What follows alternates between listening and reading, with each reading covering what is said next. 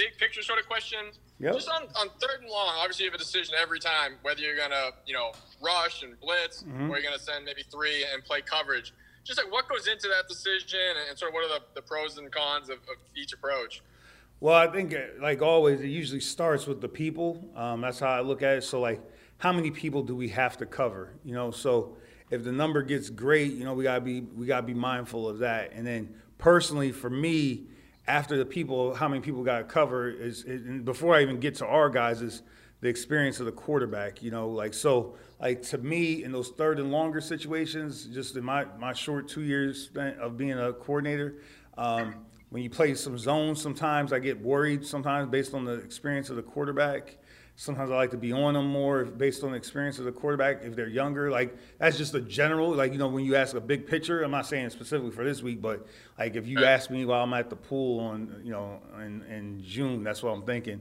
And then from there, it's just in terms of the rush, and the part of the game we're at. So, if it's the end of the game, you need to play, you might want to force the ball out quick, so you bring a certain rush to get the ball out quick.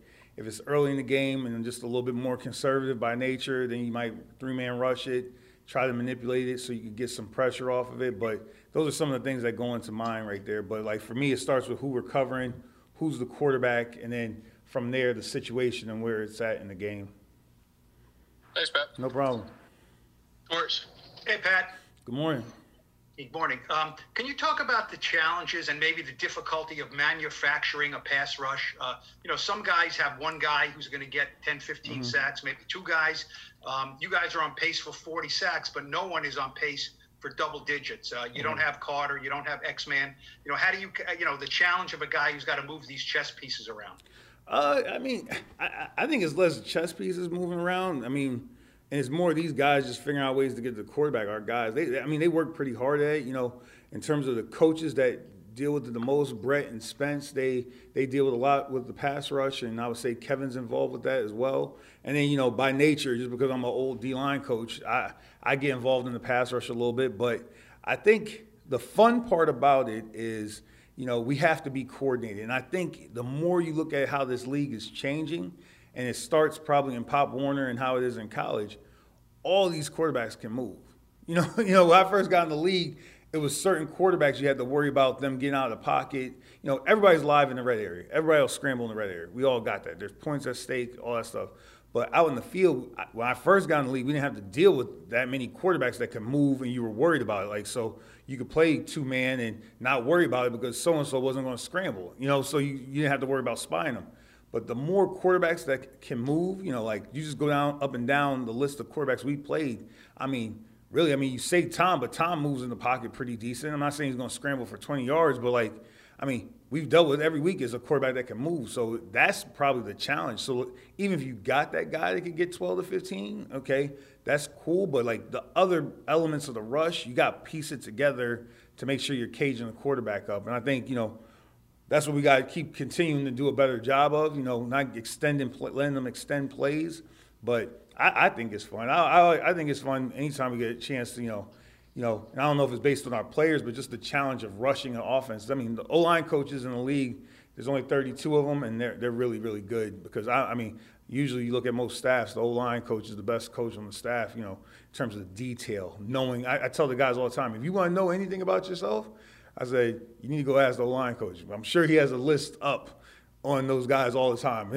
So I say, if you want to know what you're doing, ask the line coach. So that's probably the biggest challenge right there. Thank you. Yep. Pat Leonard.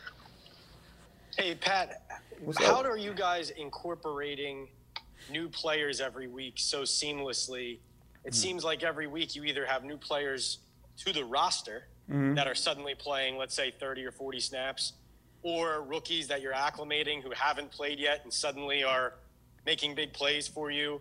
I would imagine there's a lot of detail and a lot of maybe preparation even weeks ahead for some of these guys for these roles.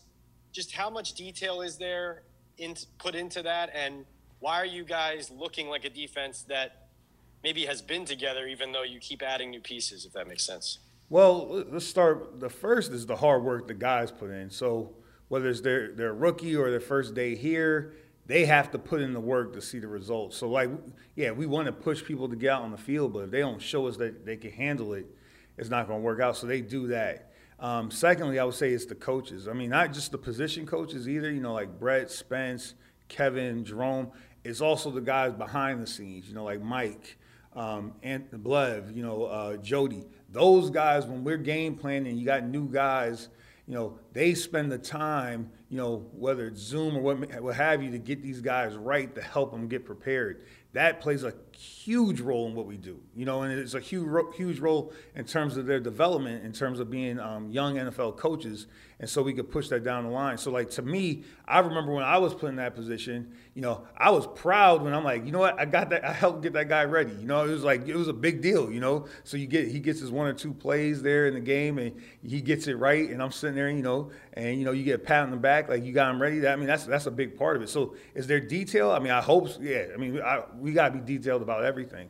And then really it comes down to development of players. You know, this football's a physical game. You're going to lose guys throughout the season. You have to be constantly thinking about developing the players, the roster. And Joe does a great job of laying that foundation. Again, that's how we learned.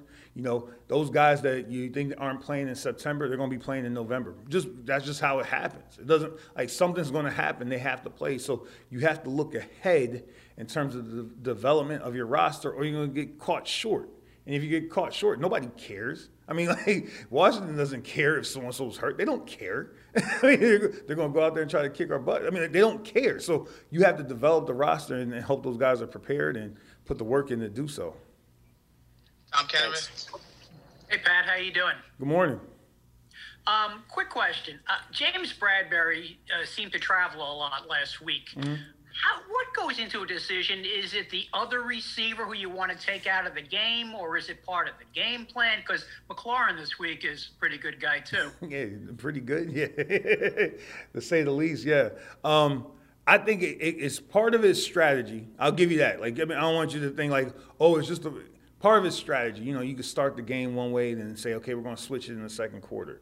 Okay, we're going to start the game one way, we're going to switch it in the second half. You know, so that's part of the whole chess piece moves or whatever, like we were talking about earlier.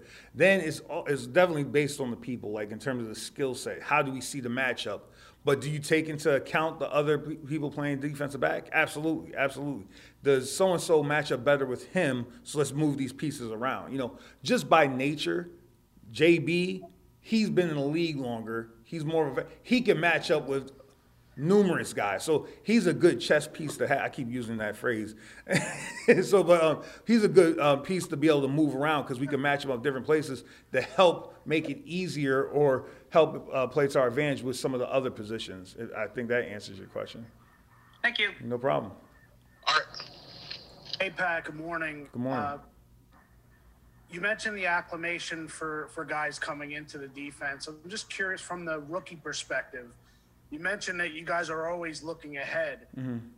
You take us inside that process a little bit. How far in advance are you with some of these guys? And is it a delicate balance to not rush guys per se based on need? You know, when Zoe went down, you could have pushed, and X-Man, you could have pushed more snaps on the rookie in with you, but it seemed like you kind of stuck to the plan rather than putting those guys maybe in positions that they would not succeed.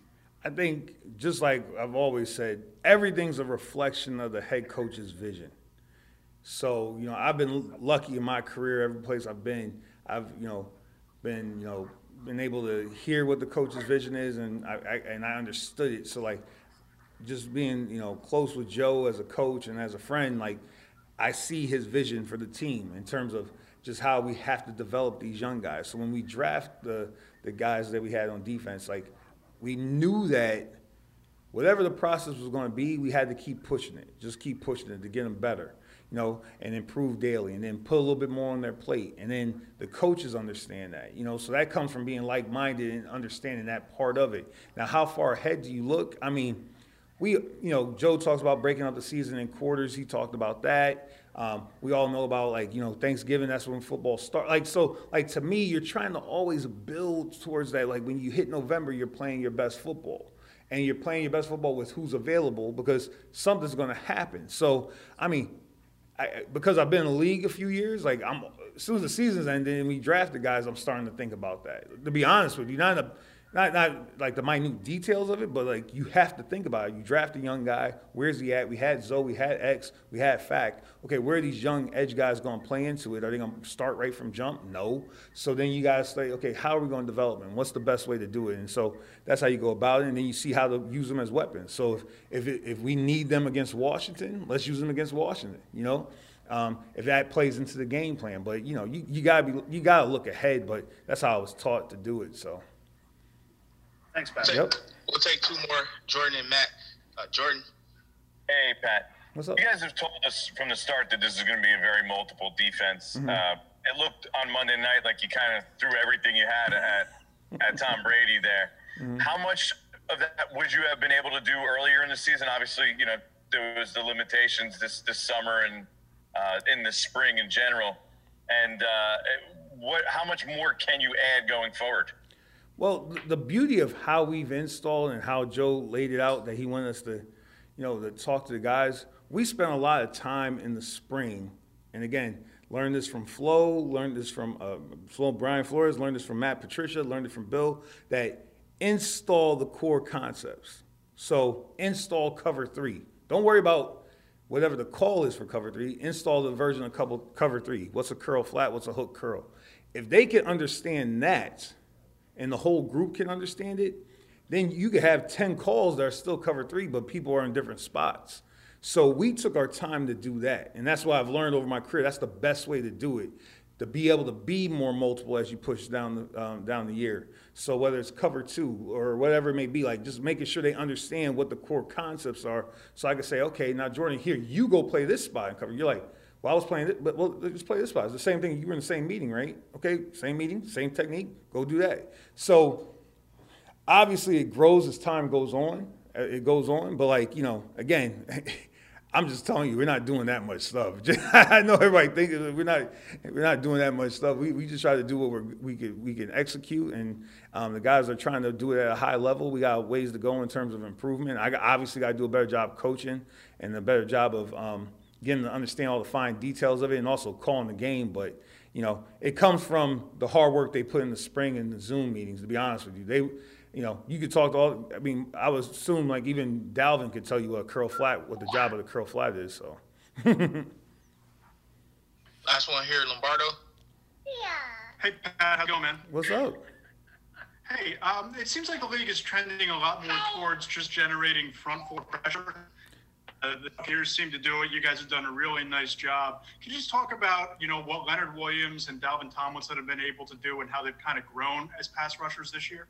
Well, I think they all had the talent, and obviously it's nothing that new that I've done. It's just because you've seen it on tape. That's why we're willing to put them in those spots. I mean, the thing I've seen in terms of development, the biggest thing for Leo was just like, let's hit it quick, man. Let's go. Like they can't. Let's hit the move quick and let's go. Get to the quarterback. Like stop. Just do that. Dalvin. He's playing with good pad level. He's always been powerful. He's always been explosive. He always has good hands in terms of his handwork, but just the biggest thing for me is pad level. Like when it comes back to the rush, fortunately, again, football's simple, and I'm a simple dude. Like it comes back to pad level because the pad level leads to the violence, whether it's the run game or the pass game. So you ask those guys, again, they might think I'm a jerk, okay, but all I talk to them, I don't talk to them about any moves. I don't care. I just say you have to be lower than them. And that's all I say to them, period.